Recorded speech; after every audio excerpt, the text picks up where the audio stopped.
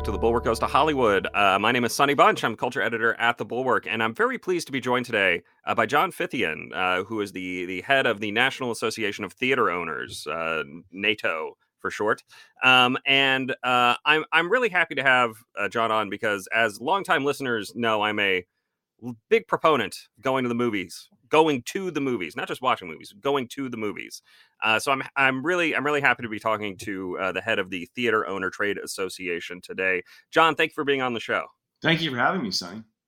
So let's talk a little bit about the last couple of years, because they've been tough. It's been a tough couple of years for lovers of the theater like myself and theater owners in particular. What have you heard from your members and from members of the general public about the state of moviegoing?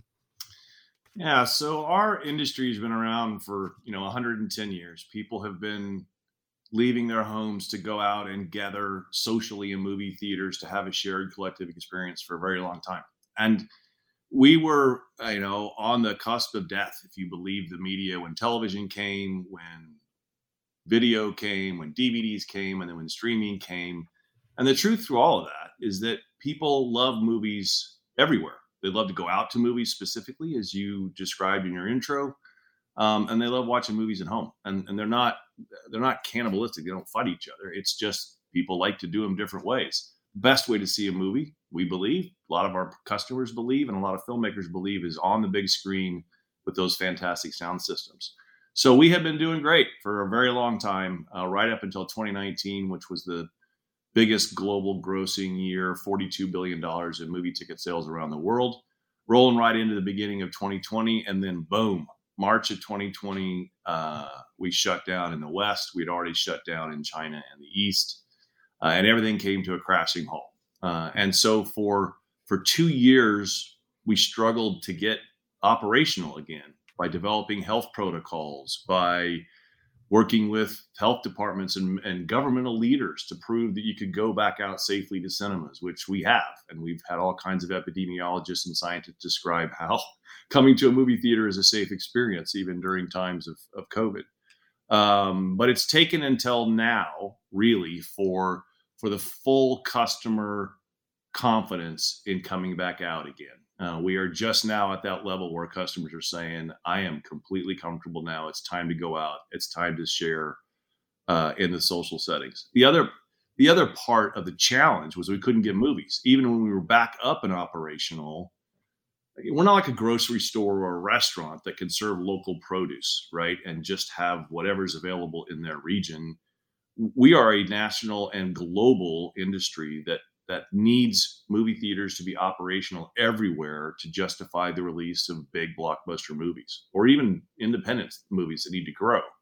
And so when we were partially open, partially closed, partially masked, partially not, partially social distance requirements, partially not, the film studios didn't want to put their movies into distribution into theaters because they couldn't get the return that they needed because a lot of places were still closed. So we worked through the pandemic with starts and stops and starts and stops. We came up to Spider-Man this last December, and it was a gigantic success. And everybody said, hey, maybe people are ready to come back to the movies now.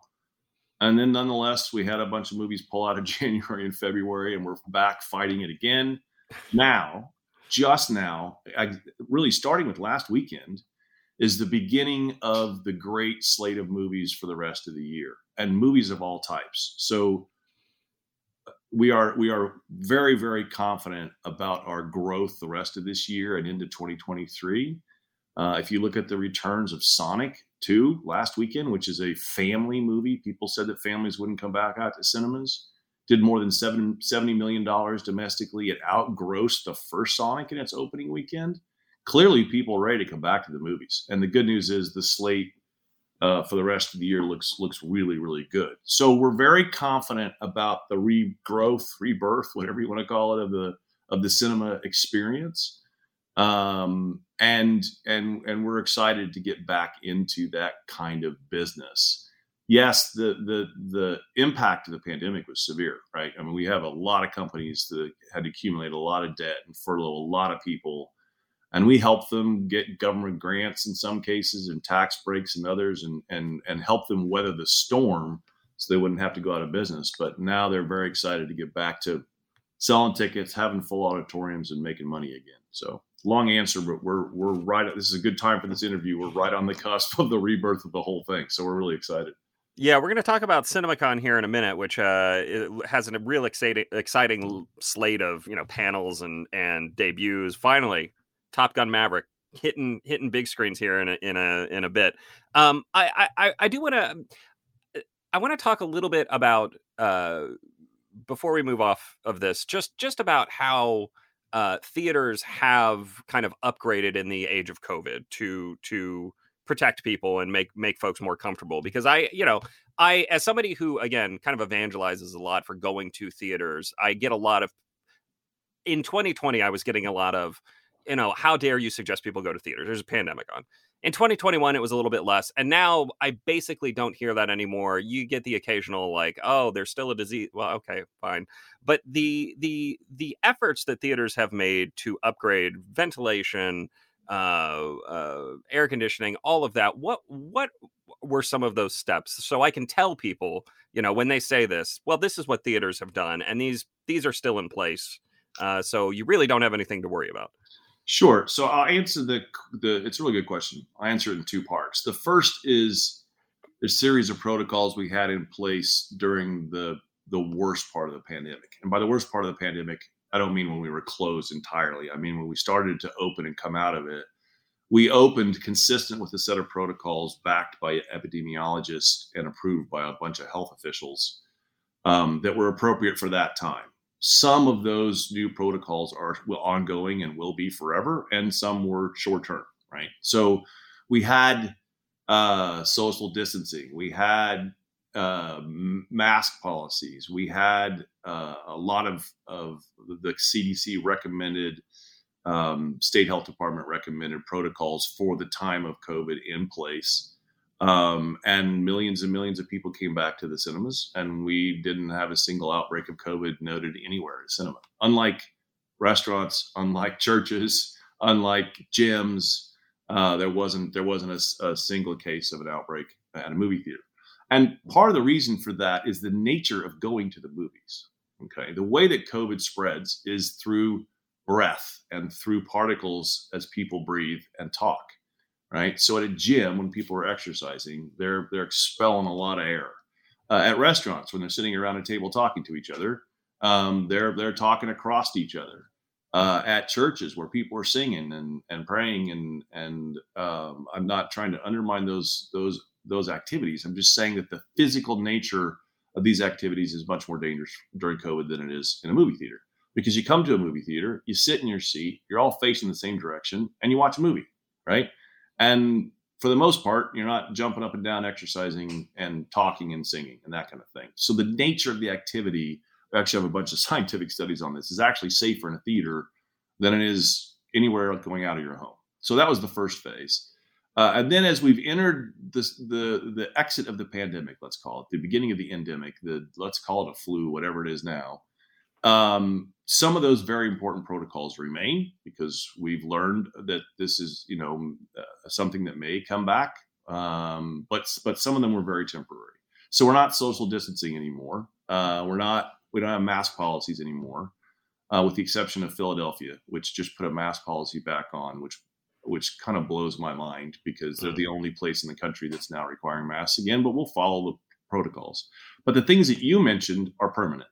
Right, we did substantial upgrades to the HVAC systems because the way that the air moves in a movie theater is very important to the safety of our customers. Now we have really high ceilings, we have powerful air circulation systems, and so the upgrading of those systems meant you got less air sticking with you, which again is much better than restaurants with low ceilings and gyms and all that kind of stuff.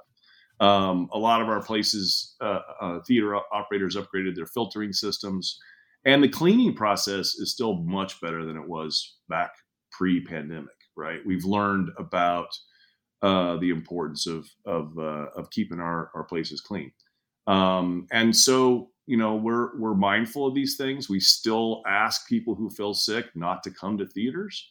But again, some of the protocols remain. Some of the protocols were short term, and we've had, knock on wood, an incredibly healthy experience of people coming to the movies during this pandemic and coming out of it. Yeah, that's just a good rule in general. If you feel sick, folks, stay at home. Don't go out to the theaters or anywhere else. Uh, all right. So let's talk a little bit. You mentioned having studios as partners, and I think that's an interesting angle here to discuss, because there is a there is a real partnership between movie theaters and movie studios. Movie studios need the theaters to make money. Movie theaters obviously need the studios for product. And it has been there has been some tension there between, trying to get folks back into the theaters with new product, and also the studio setting up essentially their own streaming services, and also audience confusion. I mean, this is the big thing for me, is when I tell people, you should go see Ambulance in theaters, just to use a new example. You should go see Ambulance in theaters. They say, well, it's going to be on Netflix in 2 weeks, right? I'm like, well, no, it's not. It's not. It's hard to. I understand that Michael Bay's last movie went straight to Netflix. This one is not. How are you? The theaters kind of trying to help folks understand the distinction between what's on streaming and what's in theaters?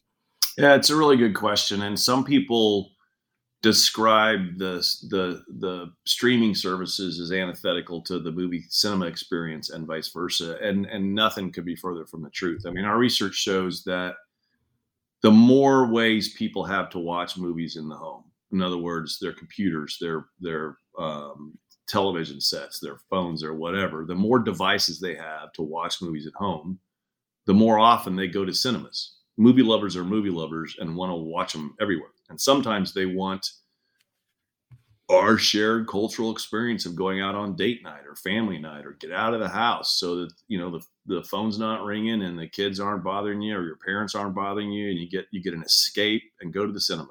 And sometimes they just want the comfort of watching a movie in the home, and they do both.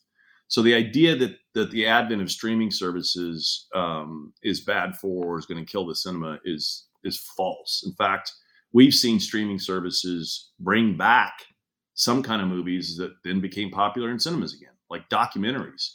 Nobody was showing docs 10 years ago, and then Netflix and a couple other streaming services started bringing people's attention to see documentaries. And then, oh my gosh, we can play documentaries in theaters again. And boom, we started having a good run of documentaries in theaters. So the two are synergistic.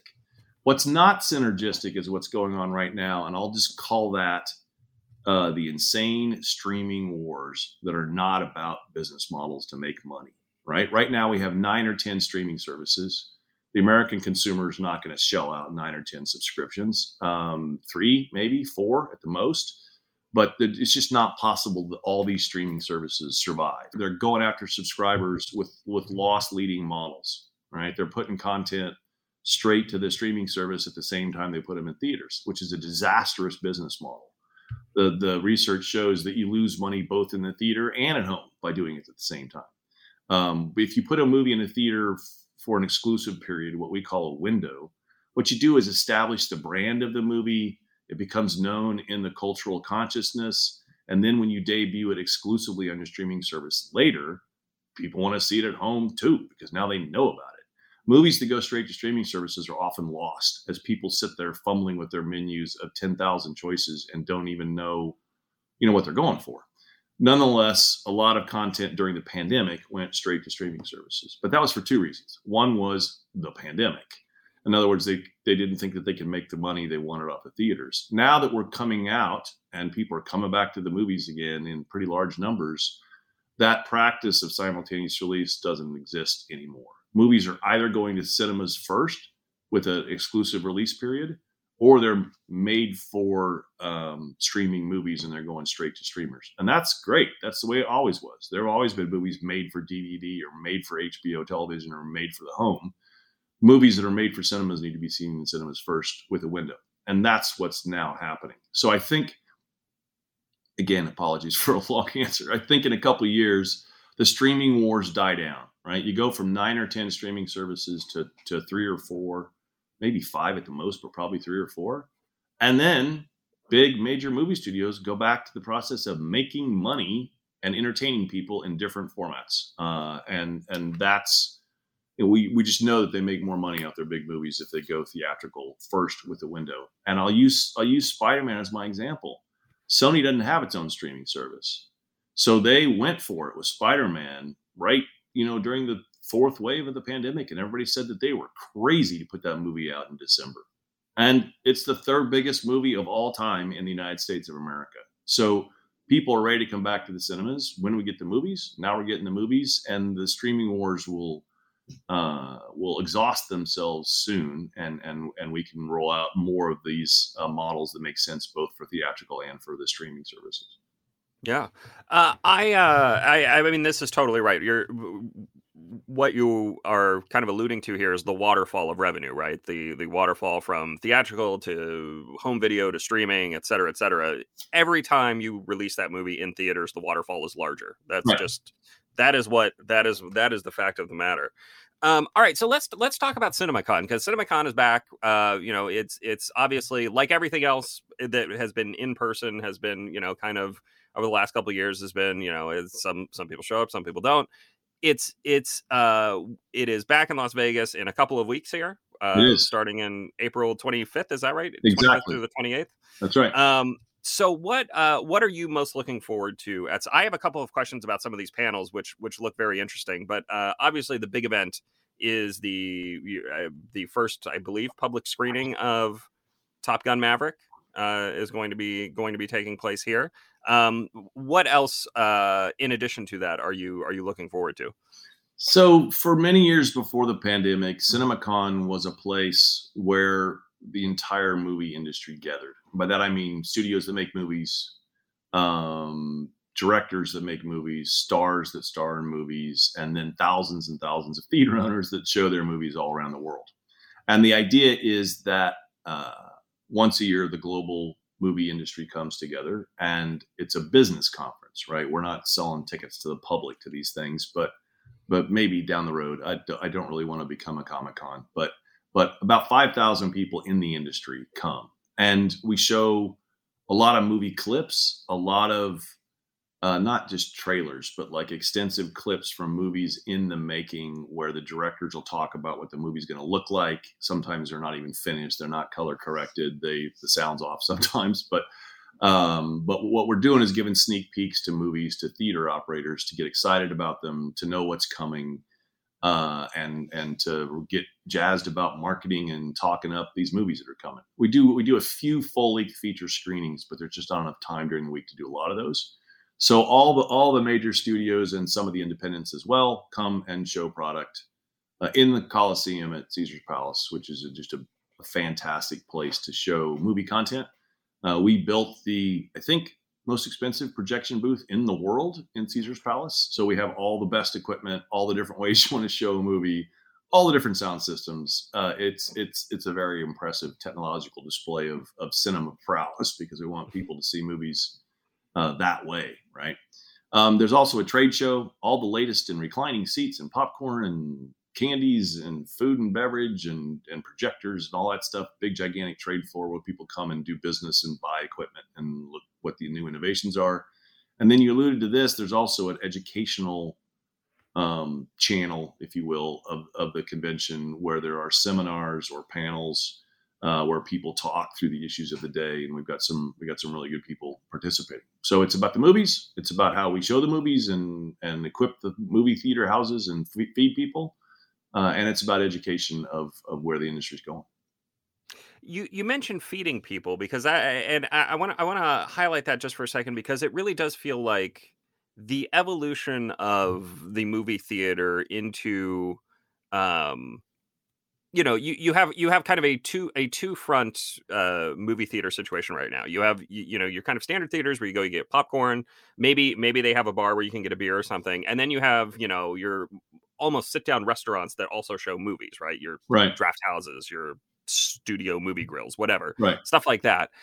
What is the state of the industry look like in terms of food service and beverage service? Because it really does seem like kind of an exciting and mm, evolutionary time in the industry. Oh, it is, which is one of the hardest things about the pandemic shutting us all down. I mean, we had movie theaters trying to sell food and beverage off their curbs, right? Because they couldn't let anybody in the building. But let's move beyond that pandemic thing. So food and beverage service is a growing part of the cinema experience around the world, actually. It kind of started in Europe and then it took off bigger in the US. We have always had the popcorn, the sodas, the candies, right? Some places the hot dogs. And that's kind of standard concession fare at movie theaters for years and years and years. And we still sell a lot of those. But as you correctly described, we've also been upgrading and innovating with full-on food and beverage service. And there are a bunch of different models. One is you order from your seat in the cinema with a tray that pops up and ninja-like waiters that come in and take your order and bring you your food and beverage. Some you order ahead of time and you pick it up on your way in, and then there aren't people coming in and out of the theater. And then others are traditional concession service outside. And we found that and some have alcohol and some don't, right? We found that different patrons in different groups like different experiences. Some love the waiter service. Some love sitting in their recliner and saying, man, I could really use a beer for the second half of this movie, and punch a button and it shows up. My nachos, like I want some more, that kind of thing. Or sushi at some of these places, or high-end, F&B of other types. Some people don't want that distraction in the auditoriums. They really like nice food and beverage options, but they want them outside. They buy their glass of wine, they buy their chicken salad, and they take it in with them, right? And then some just like the traditional. But the overall impact on the business has been gigantic, because in the movie theater business, a lot of our patrons are like, well, you just made $13 on my ticket. No, we didn't. Like, the majority of that goes to the movie studio. Mm-hmm. Majority of the ticket you're paying goes to the studio who licensed us the right to play that film. But when you buy a hamburger at a movie theater, that's all us. That's how we stay alive and grow and profit. And so the exciting thing about the business side is that the food and beverage average, we call it the per capita food and beverage spend, has been rising substantially in the last 5 or 6 years. It used to be that you would see, wow, $2.50 a head on concession spend is a good average. Maybe everybody got the equivalent of one soda or one bag of popcorn or whatever. And now you see averages of like $10, $12, $15 because people are spending a lot more because they love the food and beverage innovations. Yeah, I can confirm. I mean, I will say that since I live in Dallas now, and I live about 5 minutes from a draft house, and when I go there, I'm having, either a soda and a popcorn because I like having it brought to my table, or a beer. And that is, that is way more than I was never a popcorn person before that. And now it's what I do. All right. So let's talk about a couple of these CinemaCon panels, because the one that jumped out at me was the gaming and esports panel, how to use theaters beyond serving as movie houses. Because this is a thing I hear from folks a lot is, I would love to go see the new episode. I want to go see the new Breaking Bad premiere on right in a theater, or I want to go see the Cotton Bowl in a theater. I want to go see sports, a fight. I want to go see a UFC fight in a theater, and it's not something that frankly I ever see in theaters. It does feel like a sort of next step evolution. Okay, it's not just movies; it's also, you can watch the new Mayweather fight. You can watch University of Texas play University of Southern California. Like, I'm curious what the theater owners are thinking in this regard, and how they are trying to kind of evolve a bit as businesses. So it's a really good question as well, and it's a big focus of the launch of our Cinema Foundation, which we'll talk about here in a minute. But the idea of broadening out the offerings beyond just movies, has been around for a very long time, but has never really taken off, with a few exceptions. When we switched from film to digital projection, I don't know, 10, 12 years ago, we had the capability of doing something other than showing just movies. But the whole focus was on showing movies. And the technical specifications for that equipment was designed by the studios, not by us, because they were helping to pay for the transition. So everything was designed about what's the best way to show a movie. But we weren't thinking about what about the wiring and the internet capabilities and the bandwidth necessary to do a gaming competition. We weren't thinking enough about like, let's live stream a rock concert from one city into another in movie theaters. We weren't thinking about the debut of a television show or the premiere of a new series on a streaming service being shown in cinemas first, and then everybody goes and watches all the rest of the episodes, at home. And now we are. The one thing that worked over time, bizarrely, was the opera. We had no idea that would work. And because the opera is only available live in certain big cities, we found that selling tickets to the opera in Omaha, Nebraska to the New York Met was worth, $20 a ticket, and people would show up in their tuxedos. And so that's like the one thing that worked, but a lot of other stuff didn't. And so now we're really digging into what does it mean as a technological proposition to make cinemas purveyors of all different types of content? What does it mean as a marketing proposition? People think about going to movie houses for movies. How do you make them entertainment centers? How do you draw people's awareness to the fact that there are lots of different cool choices of what to watch or play or participate in at a movie theater?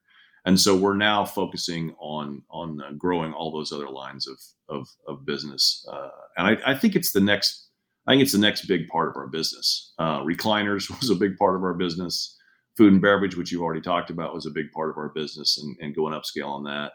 And thinking of movie houses as entertainment centers where you can watch the newest movie, or you can watch a prize fight, or you can participate in a gaming competition, is the next wave, I think. Is there any chance of working with a Sony or Microsoft to kind of upgrade that video game potential experience, the esports, in terms, you mentioned working with the studios to get the 3D projectors, the new digital projectors in. I mean, is there a way to do the same sort of thing with gaming companies to create this idea of theaters as not only theatrical hotspots, but also gaming hotspots? Absolutely. And before the pandemic, Sony actually had a whole division of people working on gaming innovations, virtual reality, all that kind of stuff. Not just for the home, but for gathering at entertainment places, and movie theaters was one of those, right? And then it all kind of stopped for a while, and now people are looking at it again. And so we are. I'm going to segue this into the Cinema Foundation because it's right on point here if I can. So we're launching something called the Cinema Foundation, which is a place where multiple parts of the industry can gather and talk about these issues. NATO, the National Association of Theater Owners, is a trade body that just represents people that operate movie theaters, right? We have a unified voice. We lobby governments. We talk to the studios. We talk to the movie directors as theater owners, and that's what NATO is. But what the foundation is, which will be consistent with the purposes of NATO, but will have a much broader participation. So technology companies are on the board of the foundation, right? Food and beverage companies are on the board of the foundation, along with people that operate theaters. And we're going to launch something called the Center for Innovation and Technology within the Cinema Foundation. And that's going to be all about this stuff you and I are talking about right now, right? It's about bringing people who make content together with people that make technologies together with people that operate movie theaters. How do we innovate in the cinema space and do things like gaming better, like live sports better, like live streaming of other content better, and have it be an open platform where everybody in the industry comes together in open dialogue and maybe comes up with basic technical standards. But again, the innovations will be made in the proprietary competitive marketplace, but at least have a dialogue about where this is all going. And secondly, do the research. Have a significantly funded foundation that's doing the consumer research on what people want to do in cinemas and how, right? So that we're thinking broadly about how best to use the space to serve the consumer. And so we're very excited about the launch of the foundation. Its kickoff is at CinemaCon. We got a couple panels that are foundation run panels, and then in May we start working with our partners across the various parts of the industry on these innovative ideas. Yeah, I mean, in my question notes here, I had highlighted the innovation and technology section of the foundation because I do think that is the most interesting angle here, just in terms of what can be presented, how the experience will change for the consumer. And is there any preview you can give us? What are you guys thinking in terms of big changes? Yeah, well, the gaming panel at CinemaCon is not just by happenstance, right? I mean, that's a sign of one of the big areas of focus of the Innovation and Technology Center, because gaming is hugely popular. We've experimented with it a little bit in cinemas, and the real gamers tell us we're not doing it right. We're not doing it right technologically. We're not doing it right in how to market. We're not doing it right in conjunction with the gaming leagues. And so we want to bring them in, right? True leaders of gaming industry and true gamers, come join us at this foundation and tell us what you want. Tell us how we can build the right auditorium and equip it with the right technologies to really expand what you're doing. But it's everything else you and I've talked about. It's everything that's beyond movies. Yes, we also want to make sure we're doing the movies right. That's always going to be our bread and butter. We're not going to desert showing movies in movie cinemas. But we want to bring in the experts to talk about research and develop the ways to do all this other stuff much better in cinemas, and we're excited about it.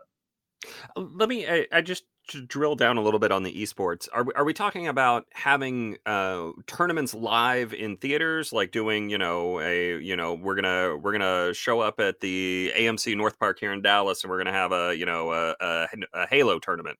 Or are we talking about broadcasting the big events from the world of gaming and esports live to theaters in kind of a Metropolitan Opera sort of way? Yes. Okay.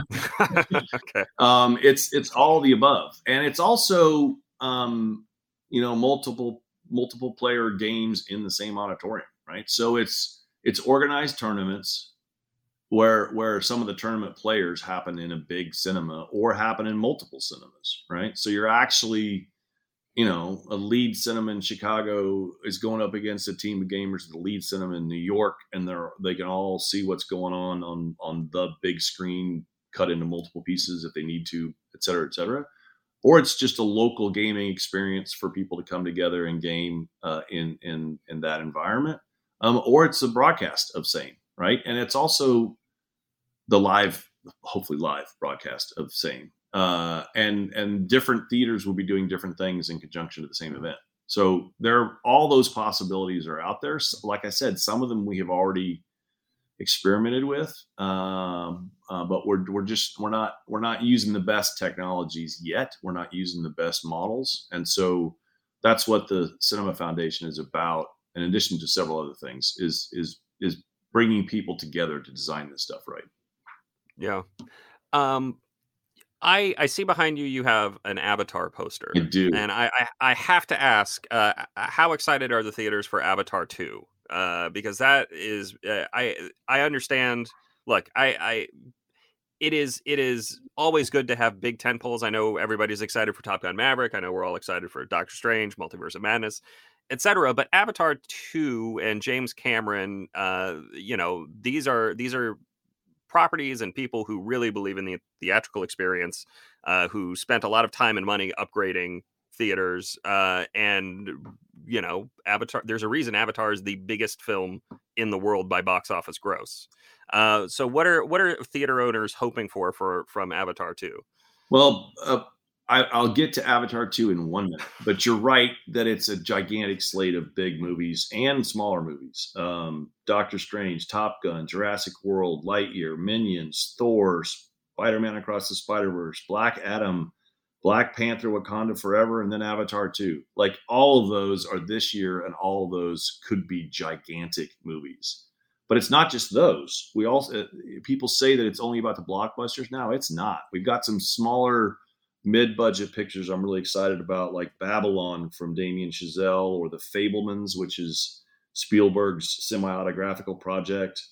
A Man Called Otto, which is a Tom Hanks flick. Olivia Wilde's got a movie, Don't Worry, Darling, etc. So, this CinemaCon is going to be very, very fun, because our members are going to be so excited about what they're seeing about the movies coming up. But yes, Avatar is special, and Jim Cameron is special. I've known Jim for a long time, and everyone always underestimates him, right? Titanic was going to be the biggest box office flop with the greatest debt burden in the history of the cinemas, and they almost pulled the plug on that movie several times. Then Avatar, are you kidding me? I mean, blue creatures, what is this? I don't get it, right? And then it exploded into the cultural consciousness all across the globe. This is not just a domestic phenomenon, right? And so, yeah, he's been off in New Zealand shooting several more of these Avatars for quite some time, and it takes him a while. The man's a perfectionist. The man, and John Landau, his producer, who's one of the best in the business, they want things to be perfect. Sorry about that. And it will be. It's coming this December. Our members have seen about 15 minutes of it, and not just. Probably wasn't supposed to say that, but what the heck? It is amazing as a technological proposition, in the way that, like, these techniques weren't available when he made the first Avatar, right? So technologically, it's gorgeous. We're already working on making sure all the cinema technology upgrades are there and ready. We need them for all these big movies this year, but obviously Cameron insists on your projection system and your sound system and everything being absolutely perfect when he puts the movie in your cinema house, and it will be. So it's going to be a fun ride in December when Avatar comes out. Are there any big technological upgrades that need to be made to the projectors for this film? I mean, I'm just curious what that process actually looks like. Yeah, so for this film in particular, but for lots of films, there are options that we want to be able to give customers, right? We want to give options in resolution and dynamic range, and we want to give 3D and 2D, and we want to give a bunch of different technological options. And Jim wants that. He wants, like, all the best formats, the IMAXs and the Dolby Cinemas and the, you name it.